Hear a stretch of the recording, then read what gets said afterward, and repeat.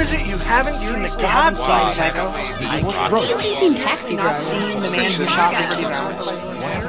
Why haven't you seen Boyz in the Hood?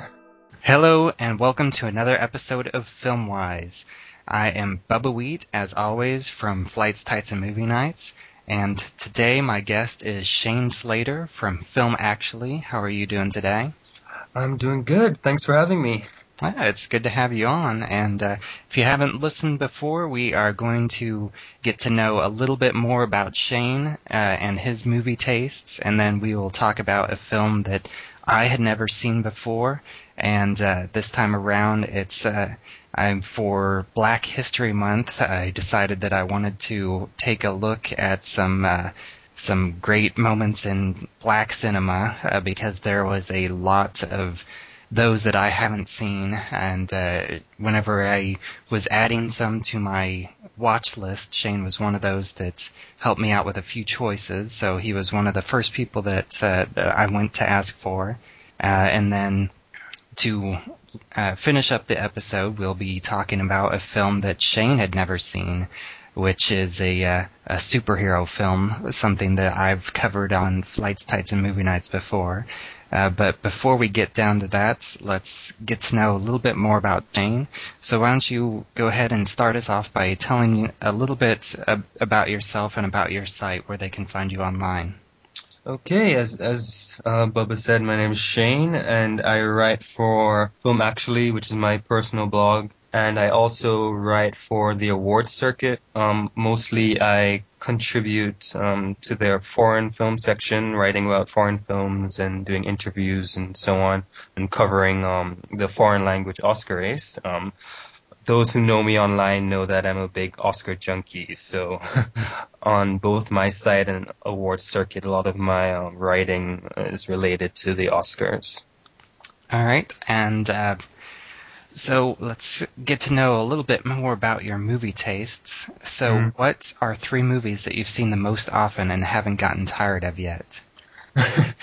This is actually a difficult question because lately I haven't been doing a lot of rewatching. But the first one that came to mind was Kill Bill Volume 1. I watched that movie so much in high school, and even now I think I can recite almost all the lines while I'm watching it. It's such a fun movie and well directed and just really cool, and Uma Thurman's performance is really great. Mm-hmm. And then the other 2, I actually had to go way back to my childhood and think of like my VHS tapes, because that's when I would have rewatched more movies. And so the other one would have been the Power Rangers movie. I was a big Power Rangers fan, so I watched that movie a lot. I don't know if I'd still love it now, but I have fond memories of it. And then the third one, it would have to be something Disney. I can't really say which one. I think it might actually be The Hunchback of Notre Dame. Not many people talk about that film that much today, but I really like that film and the dark places that it goes and the music, and it actually has really good animation as well. So that was one of my favorites as well. Yeah, I know that The Hunchback of Notre Dame was one that whenever it came out, I had, even back then, I had some issues with it, and I'd say even though I do appreciate it a little bit more now, it's still one of my lesser Disney movies. Yeah. So what is your favorite movie that you've only seen once? Which I imagine that this one will be a bit harder because it sounds like you have a lot of them to choose from. Because you're someone like me. I also don't often watch movies more than once. Yeah. My answer to this would probably have to be Apocalypse Now. When I watched that a few years ago, it really just blew me away. For obvious reasons, the directing and the script and cinematography is amazing. And Marlon Brando, of course, is in it, and he's one of my favorites. So, yeah, Apocalypse Now. Yeah, and if you do go back around to it, I would recommend checking out the Redux. I haven't seen that one. Yeah. Because that's a uh, a really good director's cut, and it really adds a lot to the movie too. Yeah. And so, of course, I ask everybody, since my site focuses on superheroes, what is your favorite superhero movie? Well, I'm gonna give that, I guess, cliche answer now, which is The Dark Knight. I really like that film. The performances. Christopher Nolan's one of my favorite directors, and just the set pieces and the moral questions it brings up, and of course Heath Ledger as the Joker. It's just one of the all-time great performances. Mm-hmm. Yeah, it is cliche, but it is cliche for a reason, and Yeah. and I never really get tired whenever of people answering with that movie because it really is such a great film, and even though some of the Marvel stuff is getting closer to that level for Yeah. different reasons, especially this past year, but most of superhero cinema really hasn't caught up to the Dark Knight quality yet. Yeah, I agree. And then if you were to write exclusively on a narrow niche of movies, something like time travel movies or superhero movies or like movies that pass the Bechdel test, what would that be? One type of movie that I've always been fascinated by is movies where it switched identity, Like Freaky like Friday? Freaky Friday, Parent Trap, Trading Places. Oh, so now, I yeah, think not there's this. just the body swap, but also like the Prince and the Pauper. Yeah. I think there's a lot of interesting things to explore in that niche. Just the whole idea of walking in someone else's shoes and seeing different perspectives, and I think there's a lot of interesting things within that subgenre. Yeah, I would say that's a really good choice, and there's a lot of to explore with that theme and a lot of different directions to go. But and like many narrow niches, there's also plenty of schlock in there Mm-hmm. because there are plenty of really cheesy body swap movies. Yeah. And then finally, what would you say right now is your biggest Filmwhys, a film that you haven't seen yet that you feel like you really should have gotten around to by now? Well, I think my biggest blind spots are probably in the classics, the older movies, and one movie that I really want to see that I've heard such great things about is Brief Encounter by David Lean. I don't know if you've seen it, but that's one that I'd really like to get around to seeing. No, I haven't seen that, and I haven't really even heard it brought up too often Hmm. as one of the great classic films.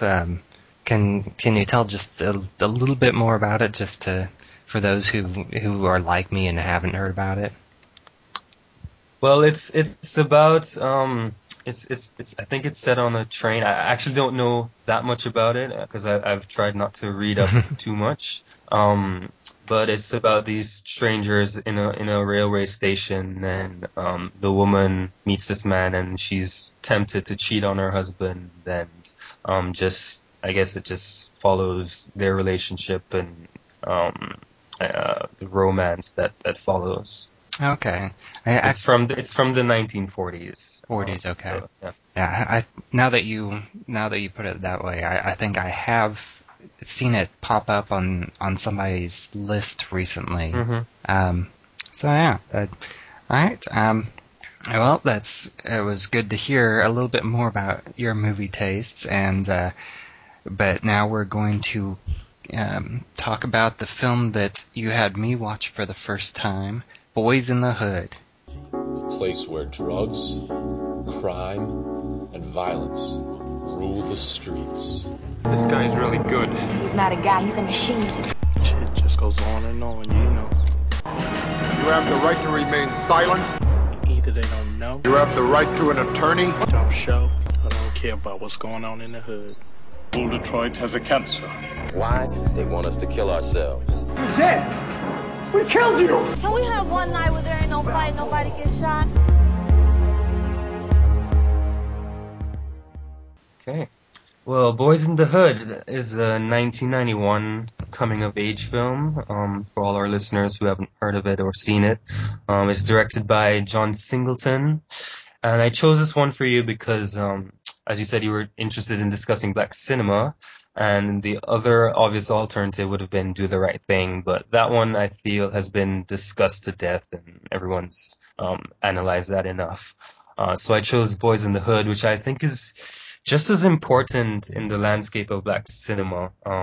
It's about a young black man, and it follows his coming of age from a very young boy living in South Central Los Angeles, which is known for being a place with a lot of violent crimes and drugs and prostitution, and it just follows him as he grows up and trying to stick to the values and morals that his parents instilled in him, and how he struggles against that society, which has basically discarded the men.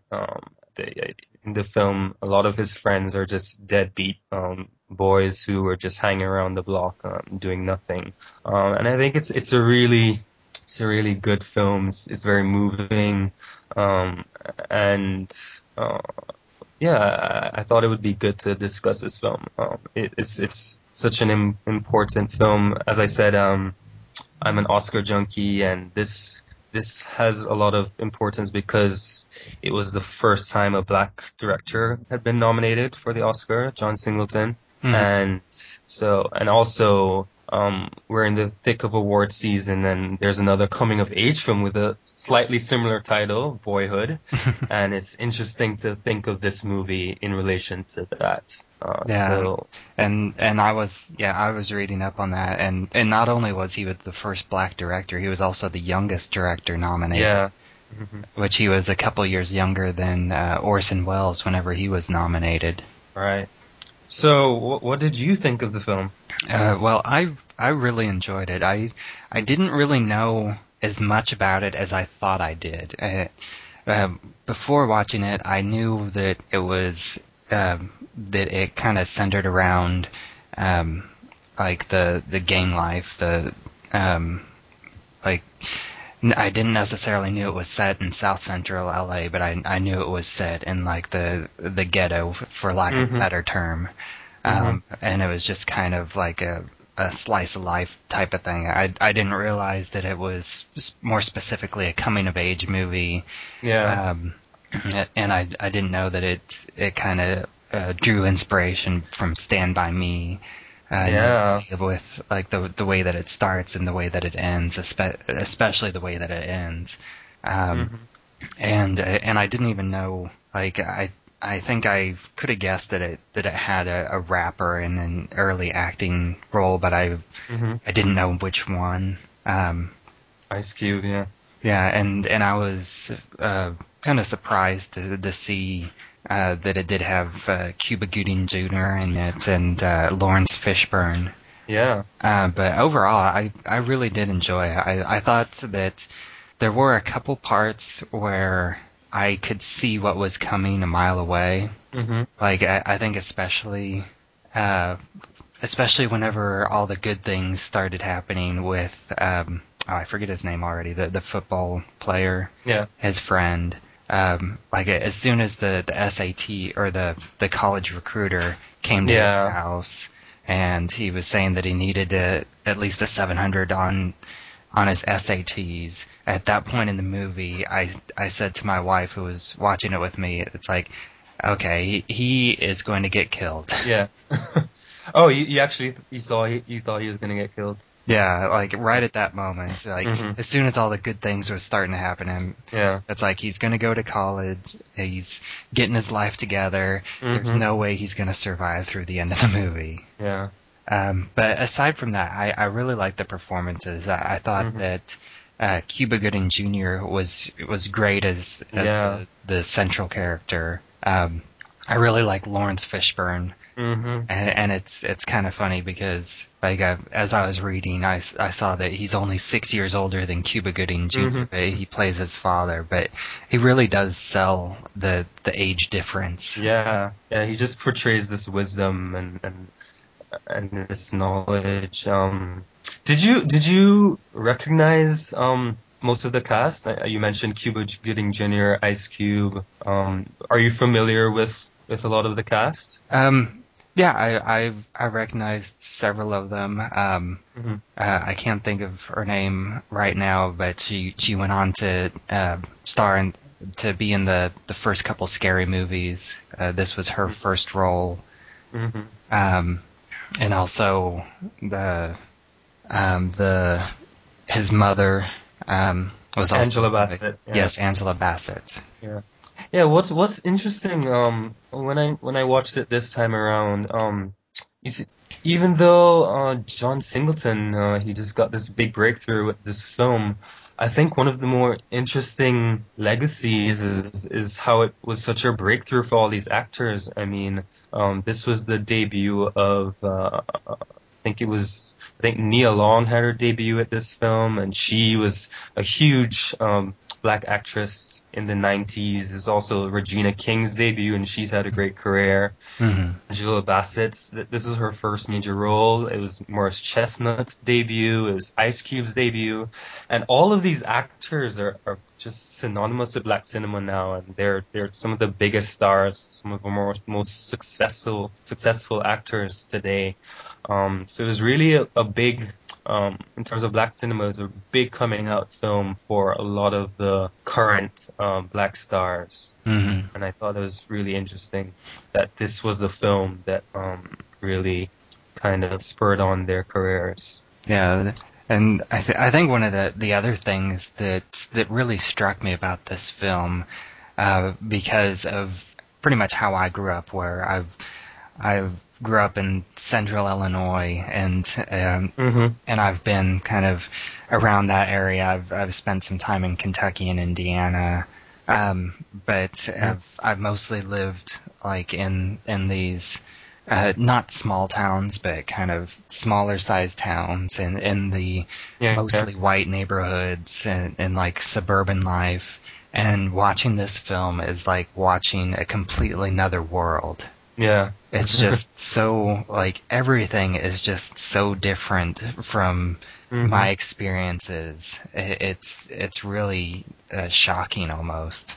And to know that this really is, like, based on his life experiences, and it may be exaggerated in some points, but a lot of this stuff is things that did happen. It's interesting to compare this film to Menace to Society, which is somewhat similar in the plot and the setting. Menace to Society is a much harsher film. What I like about Boys in the Hood is, even though it's very gritty and authentic, it has this grounding. It's sentimental, and it has an optimism about it. Especially what I love is the characters of his parents. I think they are such a crucial part of the film. Just how they guide him, and how they reinforce the values from way back when he was young, right in the beginning of the film, when he has that tantrum in class, and his mom immediately says, "Okay, he's gonna live with his father. Or he's gonna. This is it. He's gonna go live with his father." And just, I think it's a very accurate. How do I say it? It's a very, like, social commentary. Yeah, I think he did a good in writing the script. I like how he showed how they had to really reinforce the values in him from the start. I mean, throughout the film you see all the ways that his life could go wrong. I mean, he's walking down the street and people are getting robbed right behind him as a child, and just how they had to really reinforce the values every step of the way and guide him. And like later on in the film, when he's about to make a big mistake and retaliate, spoiler alert, after Ricky dies, and how his father just kind of confronts him and tells him to, think about this, and he's gonna make sure that he doesn't make these mistakes. And it's just such an important thing in this society, as I said, it's a society where the men kind of get this impression that they don't have that many prospects, and just to see the parents really take an interest in him and love him and encourage him and guide him I think it was a really, really good thing to see in this film. Yeah, and I do really appreciate how it does have this positive tone throughout, even though it's showing like what you would think of as some of the worst aspects of society, but there's still like this almost the shining light in the middle of it, and you can see that people can make it in those areas. And although I do think that it's one, like, it probably wasn't necessarily meant to be as funny as I took it, but one of the funniest things I think is his dad, how he's this this bank mortgage officer and he like he has a nameplate that actually says his name as Furious Styles. Furious Styles. Yeah, that's funny. But yeah, other than that, like he was just this great character, and like one of his friends like asks if he was a preacher at one point, just because of how he like drops this wisdom on them. Yeah. And you also do. Go ahead. It's interesting how comparing to Robocop, for example, how it shows how they respond to violence, and how in Robocop it's like they have answers for the violence. They come up with the solution, whereas here it's kind of, even though it's optimistic, it's kind of showing you how this cycle of violence is never ending. Yeah, and even though there is this point where you do see how the violence can kind of expand its reaches and take away the life of this good kid who was also trying to do everything right, trying to go to college, trying to be a father to his kid, even though he's still just a senior in high school. And a lot of most of the violence takes place towards the end of the movie, but I find the film has this really strong sense of dread in it. There are scenes where just the way they show, like, for instance, when the guy points the gun at him, or when he gets with the cop who approaches him, and just this sense of dread in the air without having to be gratuitous about the violence. Right, I think and also that's a really nice touch. Yeah, like in the sound design, there's always this like this ever-present police helicopters. Yeah, in the background. Yeah, he did a really good job directing this film, I think. What did you think about the first part of the film, when he was younger? Yeah, I feel like for some persons, I feel like it might feel a bit preachy and sentimental. I was wondering, how did you feel about it?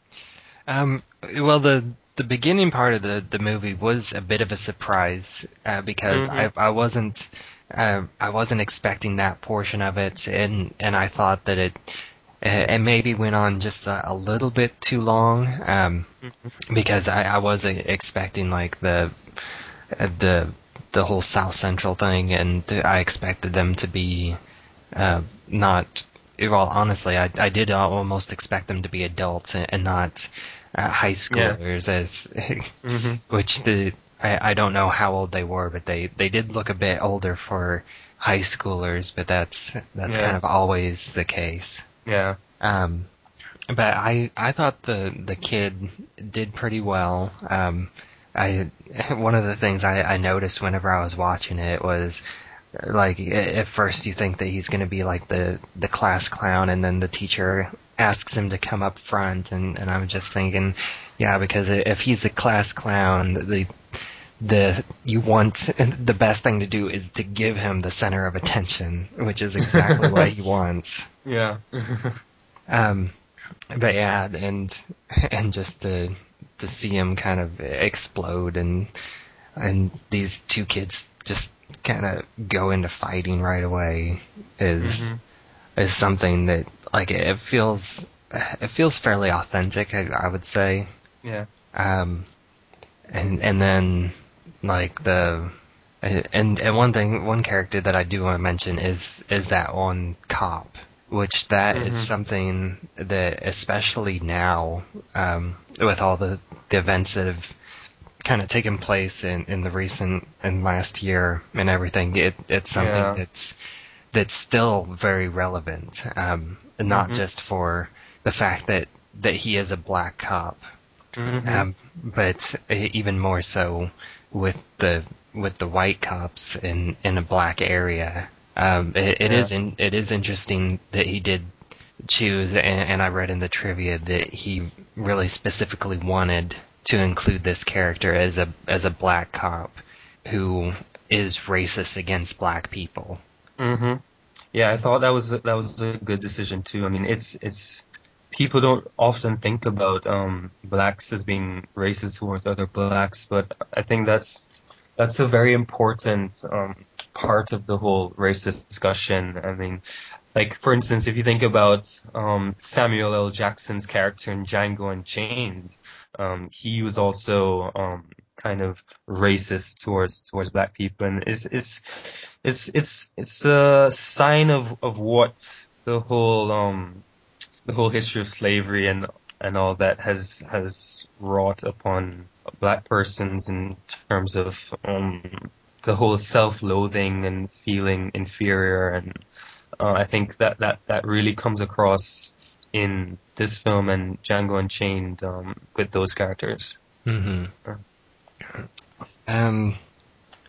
trying to think of what else I wanted to bring up about this film. I did think that Ice Cube did a pretty good job. Yeah. Which was his first role, and as an actor, even though he was kind of more or less just seemingly portraying kind of his rap persona. Yeah, the ensemble is really good. And then, and one thing that did kind of stand out to me as making it kind of dated was the character of Dookie, how he always had the pacifier in his mouth. Which I definitely remember in high school. There was a handful of people that would walk around with the pacifier necklaces and just having these pacifiers in their mouths in high school, which back then I thought was completely ridiculous, and I never I never even understood like where it came from whenever I was that age, and it wasn't until later that I found out how it wasn't this case in all of in every instance, but at least in some instances, I heard that it was like drug related, where you can like put this drug on the pacifier and then get high sucking on it. Yeah, it was strange. That was strange to me too, because we didn't have that when I grew up in high school. I grew up I was born in Jamaica, but I grew up in a smaller island called St. Vincent, and we didn't have that whole pacifier craze thing. So it was probably even more strange to me. Yeah, and it was very short-lived, because I imagine it was only a period of like maybe 4 or 5 years. It just happened to be whenever I was in high school that it happened. So it's like I saw that and it really like brought me back to that time. It's like I remember so many kids walking around with pacifiers, and that was so ridiculous. Do you think they were doing drugs? Well, I didn't even know, like, I didn't know that connotation back then. Yeah. I just thought it was just this weird fad. And then I found out about the drug connotation later, which that may even be, like, exaggerated or an urban legend or something like that. Because I just kind of read it on a website once. But it wouldn't surprise me if that was the case. Yeah, the film is such a really good time capsule in that sense, and even in the filmmaking too. I mean, that score is definitely from like the late 80s, early 90s. It's, Oh, and the fashion. mm-hmm, Yeah, I have to definitely. bring up the fashion that like just everything that everybody wears is so Yeah, 90s. yeah, definitely. Like And even the dialogue as well, it's from the 90s too. hmm Although a lot of it people still talk that way still, and even thematically, I think there were so many movies like this that came around the same time, it must have come as a social commentary for that time. I mean, in the opening of the film, you see the titles talking about black men and killing each other and the violence, and Menace to Society has that sort of tone as well. It's kind of like this outcry, because the situation is so bad, and the sense as well. It's a time capsule for some of the social issues of the time. hmm And I am curious about how things have changed Mm-hmm. in the 20 years, because I do know Or that stayed the same, you know.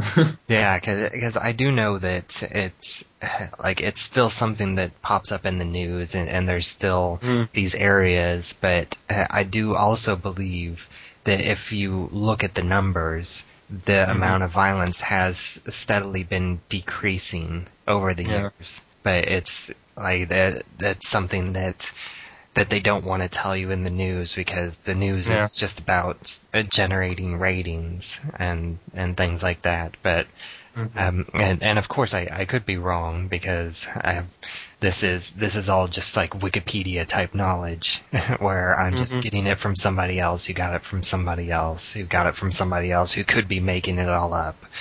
Mm-hmm. But I do know that I have read that crime as a whole has been steadily decreasing, Mm-hmm. and especially like violent crime. But there's no way to really know unless you are someone who's actually looking at the numbers or looking at looking at reliable reports. Well, I mean, Furious Styles in the movie, when he has that big speech about gentrification, I mean, that's something that still exists now. And last year, I watched a documentary called Tales of the Grim Sleeper, and that one it's about sort of the same geographical region of Los Angeles, and it was talking about a lot of the same issues that still exist today, in terms of prostitution and drug use, and that documentary was mainly about a serial killer who targeted women and prostitutes, but overall it was commenting on a lot of the things that are still the same and are really inherent in those societies because of gentrification. So, and it also kind of touched on how, as you said, a lot of the things we don't really hear about them in the media. So our perceptions may be skewed because of that. But I don't know, maybe it has gotten better overall in terms of the numbers. So, And one other thing that I just kind of thought of that I was maybe a little surprised to not see in this film, because like it's something that you do think of a lot is the drug use, and we don't really hmm see any drugs except for that one crackhead mother. That's true. Yeah. Because like none of his friends, like there's no mention or any use of marijuana in this film. They're Yeah. all just constantly drinking 40s. Yeah. I was about to say that. Have you ever had a 40? No, I haven't. I find 40s are just like so just amusing. Just the whole concept of this huge like, bottle of of beer. It is beer, right? I mean, I'm assuming I it's don't beer. even know what beer or malt. It's Schlitz malt liquor. I don't know. Okay. Yeah, I love how they just always have a 40 in their hand, like It's Colt 45. all throughout the movie. I don't know. It's yeah. I wouldn't even know it. Yeah, that is just another thing that I don't know. I want to say it kind of dates it, but it's another one of those things where it's like foreign to me. Yeah. Um, but yeah, overall, I did think that it was a really great movie, and we haven't talked too much about Cuba Gooding Jr.'s performance, because he really plays like this, like the straight man, pretty much. It's like this guy who's trying to do good, but at the same time, he's also like he has all this stuff surrounding him, and like you see, like we get the mention that he's a virgin, but at the same time he's trying to push his girlfriend into having sex because she's a Catholic and she wants to wait till she gets married, and then they and of course he stays away from the violence until he has the moment where his friend gets killed right in front of him. So he has the moment where he's trying to seek revenge. Yeah, so much about of what happens in this film, all the bad things that happen, are really just about this macho thing in the society where your rep is so important. I mean, in when you look at how Ricky died, that was all because this teenager stood up to this guy. I mean, he didn't do anything to him. He just stood up to him. And in this society, you have to remember that it's all about your rep, and you can't just have a insult you and just let it slide. And it's really sad to think that it's the machismo is just this pointless thing that causes so much tragedy. And that plays such a big part of the film, and just in terms of, and also in how the women are portrayed and how the men relate to those women. And Regina King characters says in the movie, "Why do you always have to call us bitches and hoes and so on?" And that's also a very authentic part of the movie, and how this society is set up and how they relate to each other.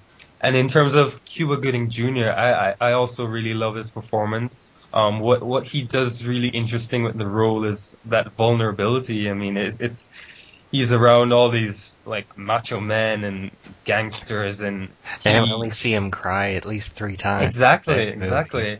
It's not something you see in these sort of films, and I thought that was a really smart choice by the director to have him be that vulnerable and to have him have such a close relationship with his father. Is something that's quite interesting in, as I said, in this society, the role of men, and how a lot of the other families in the film don't have father figures. Right. And to have Cuba have such a close relationship with his father is really quite a rare thing in this society. Yeah, there's really only there only is 2 father figures in this film, Furious Styles and then his friend, who's the teenage father. Exactly. And one of them gets killed. But yeah, Furious Styles, that this film really does accentuate the importance of having a father figure in that kind of culture. Yeah. Where it is the stereotype, and that there are so many single mothers in South Central LA, and so many absentee fathers, either from violence or because they don't care. And I love Angela Bassett, who is so good in this film. It seems like she's in more of the film because she just has such an impact to me. I love that scene where they're in the cafe and she's like, "Oh, you think you're special? You're just doing what single mothers have been doing for years." And I think she just did a great job with it, with that line reading and that scene. Just telling him, "Yeah, you sacrifice, but plenty of other women sacrifice in the society. This single woman throughout history." Right. And that just really touches on so many themes in the film. Yeah, and I do think that it was an interesting choice because that scene, it really stands out because it's the two of them meeting, but they're meeting in this very white part of town. They're meeting in this very white restaurant. They're the only two black people in here, and they're drinking. Like she orders an espresso, and he offers a cafe au lait, and it's very much this. Again, it's like they're going into this different world. Yeah. To where they're meeting in this nice restaurant to talk, and it's such a stark contrast to the rest of the film.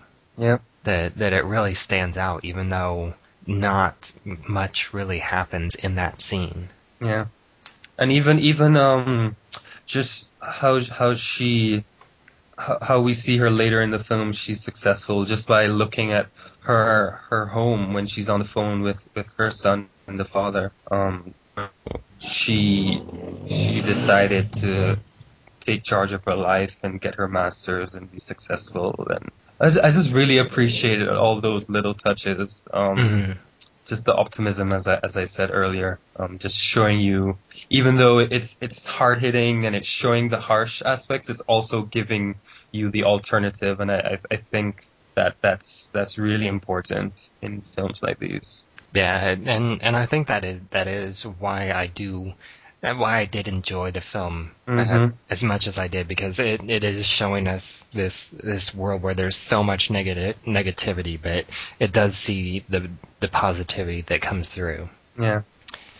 All right. Well, unless you have anything else to say about Boyz n the Hood, I think we should take a quick break, and then whenever we come back, we're going to talk about the film that I had you watch for the first time, Robocop. This podcast is a proud member of the Lamb Podcasting Network. Find the network at largeassmovieblogs.com. Hello, everyone. I'm Chris Tansky. And I'm Dan Fogarty. Together, we host the Title Pending Movie Podcast. Title Pending is a weekly show where Tank and I get together and go over what's going on in the world of movies. Each episode, folks and I take a look at the biggest new release of the week and discuss the weekend's box office data. Then we pick a topic to discuss in depth, from top 10s to current issues to subjects that tie in to that week's new releases. We always do our best to entertain and enlighten, so come and check it out. Good times and good films. Check out the Title Pending Movie Podcast. Available on iTunes, Stitcher Radio, and everywhere that quality podcasts are found. All right, and there's our break. Robocop came out in 1987, and it was the first big-budget film from Paul Verhoeven, who's kind of made a name for himself since then as being a big sci-fi director with Total Recall and Starship Troopers and films like that. And it's set in the near future in Detroit, where it follows the creation of the cybernetic police officer through Omni Consumer Products, OCP. It's probably best known for some of the extreme violence for its time, like whenever Officer Murphy is killed. But it also has this layer of social satire that does poke at consumerism, among many other things. And it is interesting, which I didn't think about it until you brought it up earlier, how this is a similar but very different community, where it's this future Detroit that's very crime ridden. It's very much like in the slums. There's crime everywhere, so much that the police is privatized.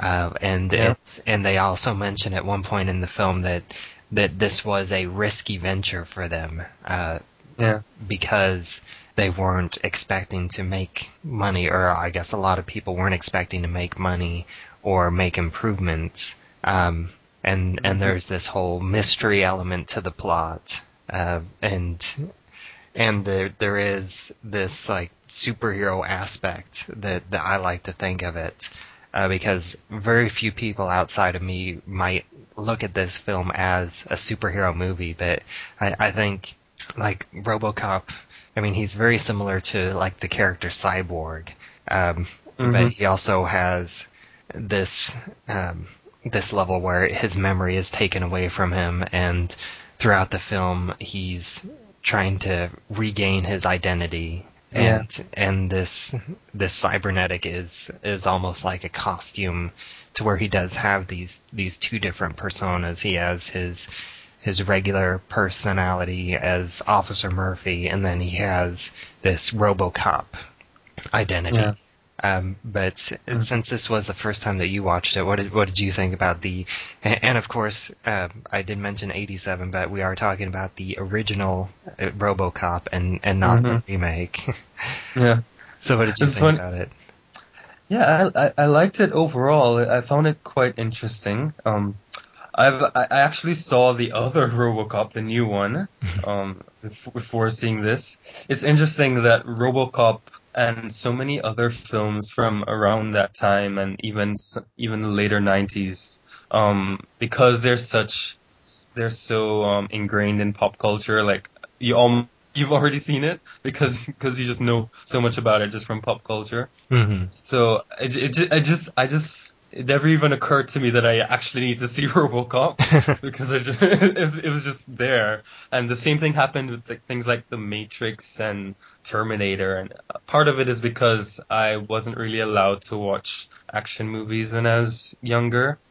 So when I was that age, I wasn't able to see those. I was watching like Disney movies. And then later on, it just slipped me that I needed to see these movies until when I really got into blogging and so on, that I realized that I needed to see them.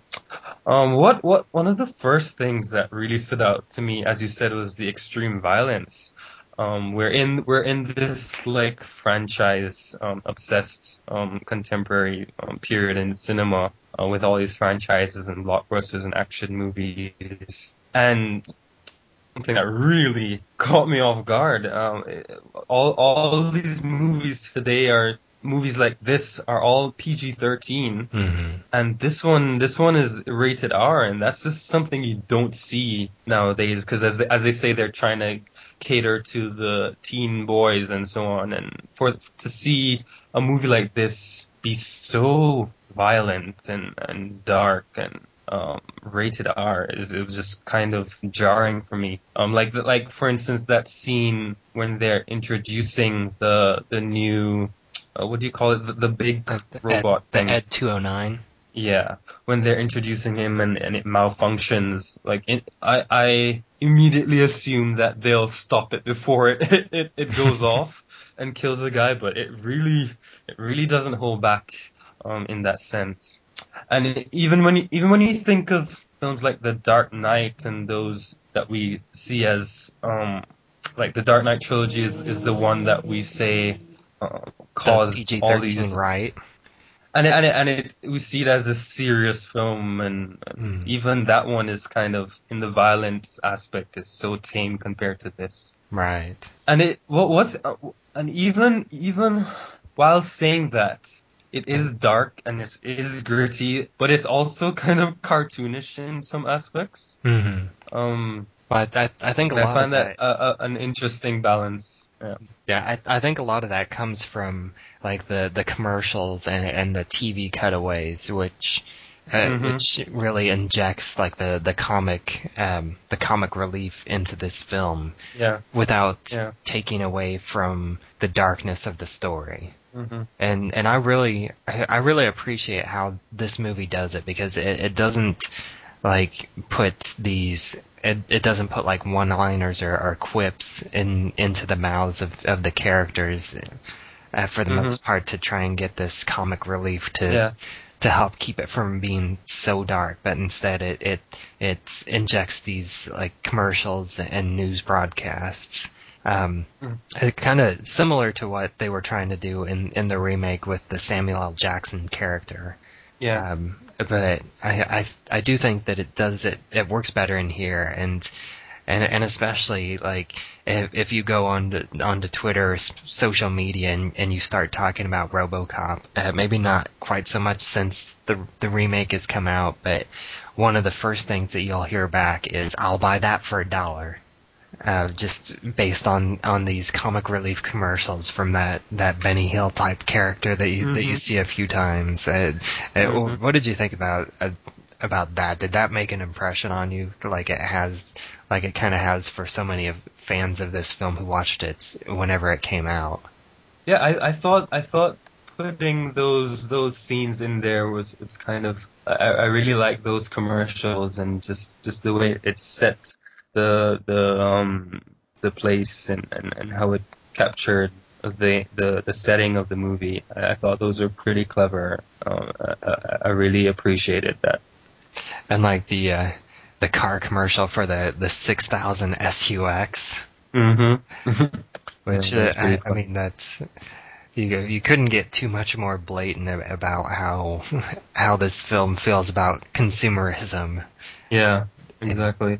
You got this, like even in that scene where in that same intro scene with the robot, after he kills the guy, there's like there's no repercussions from that. Like they just find another alternative to that. Like the people, they're not even that like perturbed by it. Like I feel like in a contemporary film they'd have Ian kind of going against the technology in fear, but they don't really see that in this film. Yeah, they see it as more of a glitch and something that they need to fix so they don't lose all the money that they've invested in this project. And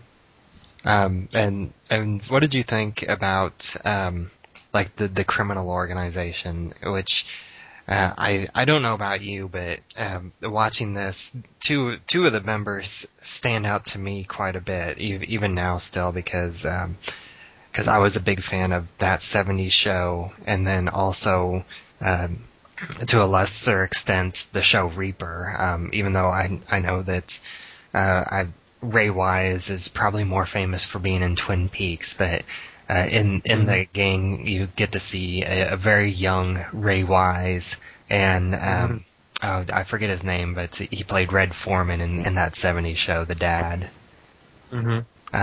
as the head of this like little gang.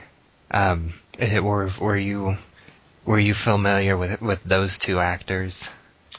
Familiar with the main gangster guy. I think his name is Kurt Smith or something like that. Oh yeah, Kurtwood Smith. Yeah, Kurtwood Smith. Yeah, I was familiar with him. I wasn't as familiar with the others, but I really like the villains. They're so maniacal and crazy, and I thought they were good with the villains. I don't know what else to say.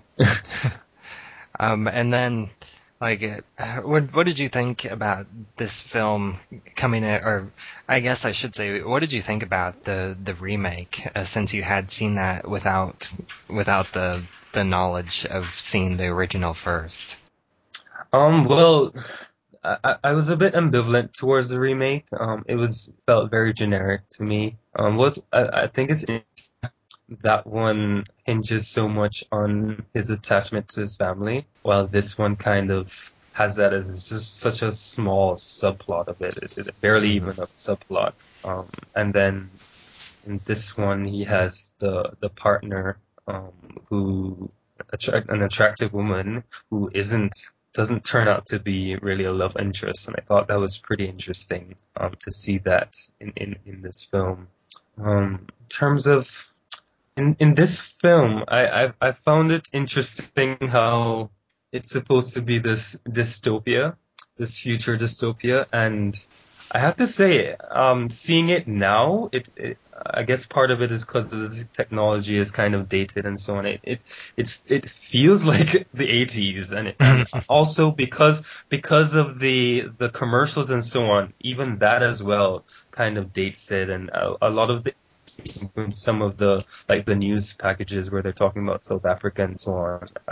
I got the sense that I didn't really get the sense that it was the future. Did you? It's the 80s future. Yeah. And all the technology that that's supposed to be so like mind blowing is just really feels dated. Mm-hmm.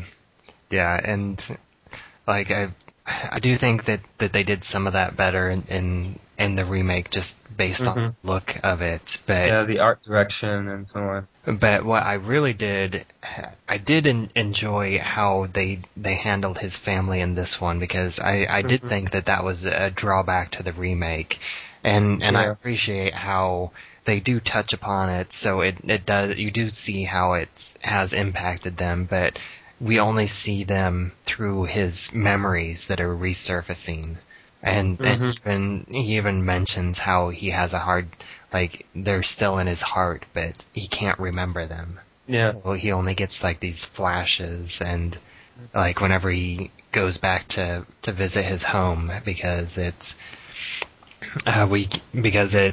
took about 90 days, I think, or it could have been longer, but the time period that the guy mentions whenever they greenlight the project is, he says that he could get it up and running in 90 days.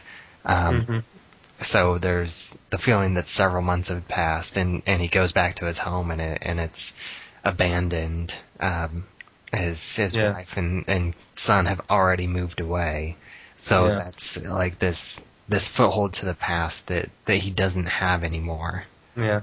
But the thing that I do appreciate that this film does do really well is how he loses everything. Like he dies, but they manage to keep his brain, and I even like the fact where the doctors say that they could save his arm, but then the corporate guys just like, no, lose his arm, just put in a robot arm, because that'll make it work better, or whatever his reasons. Like, he just wants the robot arm because they can do it. Well, go ahead. Well, I guess I was gonna ask if you had any problem suspending disbelief, but I figure since you're so into sci-fi and superheroes, that wouldn't be a problem for you. I kind of had problems with the whole when when they shoot him up and there's like blowing off like all these parts of his body and shoot him in the head and all that. I kind of had problems with that part where like there's no way like a hospital would like come for that body and try to revive it. There's no way that body is coming back to life at all. Like he was dead as a rock. I kind of struggled with them going so over the top with his death. Because I kind of had trouble understanding how the technology worked, but I guess you kind of just have to go with it with these sorts of films. Yeah, that's definitely something that you get whenever you do watch a lot of sci-fi, because that's one of the necessities to really set up the premise for the whole film, because they needed this they basically needed this officer to die in order so that they can use his brain in this Robocop program. So I kind of just looked at it. I looked past that aspect of it as something that's like a necessarily evil that they needed to have to for the premise, really. Yeah, I'm fine with that. I think in going so over the top, it just kind of lost me there. I mean, I understand that he had to die and they would use his brain, but to like shoot him in the head and like shoot off his body and then have a hospital ambulance come for him is kind of, I don't know. Maybe I just need to roll with it. Yeah, I do think that it helps, because it does create this like extremely violent memory for him, because that's also it also helps to set up the fact that at more or less how evil the villains are, that they're able to do such this extreme level of violence to this police officer. So in a way that does help to for whenever you see Robocop going after them later in the movie, you don't feel you don't feel for them at all because they've committed such violence that you're okay with seeing violence done back to them in return. Yeah. What do you think about the lead actor? Peter Is his Weller. name Peter Weller? I haven't seen him in anything else. Like, what happened to his career? He hasn't really done a whole lot. I think he did show up in something fairly recently, and I do know in the in the superhero realm, he voiced Batman in The Dark Knight Returns Part 1 and 2. Okay. But yeah, I thought that he did that he handled the role really well. If he does. I think he does robotic, which in some things would be a very negative thing to say, but obviously in this works where he's supposed to be robotic, it works really well. Oh yeah, that's he was in Star Trek Into Darkness. He played the bad guy, like the bad guy on in Starfleet. Okay. Interesting. How would you compare this film to others like it from the 80s? Would you say it holds up well against things like, I guess, Terminator? Terminator was the 80s, right? Yeah. It was. I forget which year. I actually just watched that for the first time recently. Okay. Yeah, for an episode just a few episodes back. Mm-hmm.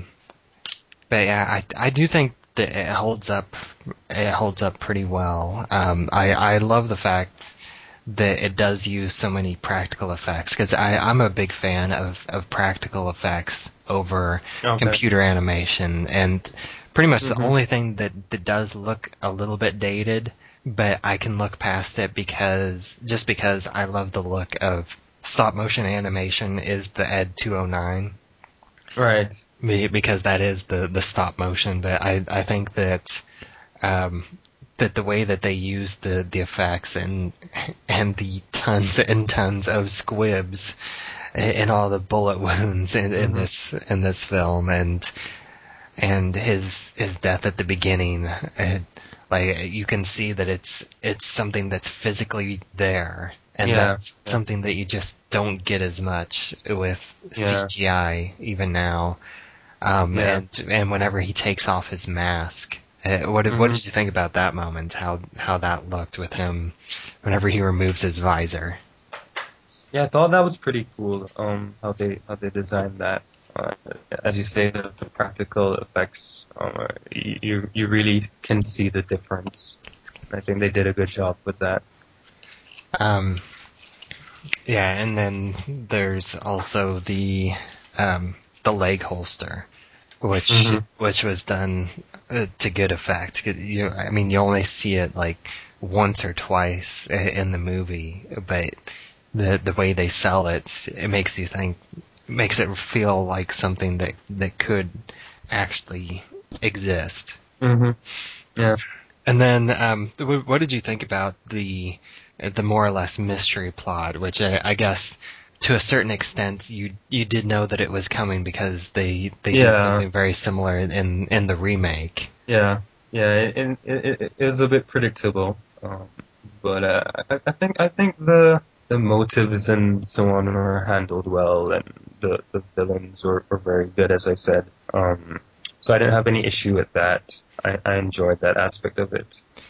Yeah, and I think one thing that this movie does do really well that is very 80s, but I think it holds up is the way that it has those action movie one-liners. Like they're not necessarily done for comic relief, but they just add the right amount of 80s punch because this has so many great lines in it, like "Dead or alive, you're coming with me," and I think that the ending to this really has a much better punch than the remake does. Whenever, because in the remake you don't get that moment where the guy says "you're fired" and Robocop says "thank you" and shoots him out the window. That's just a moment of hell yeah. Yeah. That's like a real fist pump moment, and you don't get that feeling at all in the remake. Yeah, you don't. And that's something it's like very 80s, but it still works. Yeah, that always works. Let's see. Is there anything else that you want to say about RoboCop, or do you think we pretty much covered it? Can't think of anything else. I think we've discussed a good bit of it. I don't know if there's anything else you wanted to discuss. Well, I think that about does it. I'm a big fan of the original RoboCop, and I'm glad that I was able to watch it again, because I have seen it a few times, but I always love seeing it whenever I get the chance. Oh yeah, I do know you briefly mentioned it, but about his partner, how it is this woman officer, and it's someone who doesn't become a love interest. Yeah, which is really refreshing for a lot of sci-fi, because she is this more or less strong character, this strong female character. She's the one that really helps him out, and even though she does get there is a moment at the beginning where she's like, I should drive because I know the city better, and he's like, no, I always drive whenever I break in new partners. Yeah, and even that is very 80s at the time. It wasn't that unusual to see strong female characters in movies like this. I mean, you have Aliens and Terminator and all those films around this time. They had really strong female characters. So that kind of just shows what cinema was like back then. Yeah, how we've almost taken a step backwards. Yeah. In cinema in recent years. Mm-hmm. All right, well, I'd like to thank you for joining me to talk about these two films. I really enjoyed watching Boyz n the Hood. My wife, I will say, didn't enjoy it as much as me, because she thought a lot of it was just a little bit too much on the sad side of things. Yeah, it is a very sad movie. But yeah, I enjoyed watching Boyz n the Hood and revisiting RoboCop. But why don't you go ahead and remind everybody where they can find you online? Okay, well, thanks for having me. I was honored that you decided to invite me to the podcast. And for all the listeners, they can find me on Film Actually. My site is www.film-actually.com. And you can also find me at the award circuit, which is www.awardcircuit.com. All right, and as always, I am Bubba Wheat, and you can find me at flightstitesandmovienights.com and at channelsuperhero.com, where I am covering all the new and some of the older superhero television shows. You can also find me on Twitter at Bubba Wheat, and you can follow the podcast on Twitter at Filmwhys, and I'm also on Facebook, and you can follow the show on iTunes and Stitcher and Podomatic. And if you want to know what two films we'll be talking about next time on the next regular episode, go ahead and listen through to the end for the mashup trailer. Until next time. We have a real situation developing. Don't be alarmed, we're Negroes. We hit something big. This was our career bust, which is what, $100 million? Oh my God. What the hell happened here? You ain't with the bad guys now. You with the cops. This is United States Marshal Carrie Stetko, over. We were wondering if we can borrow a cup of brown sugar. You something wrong with you.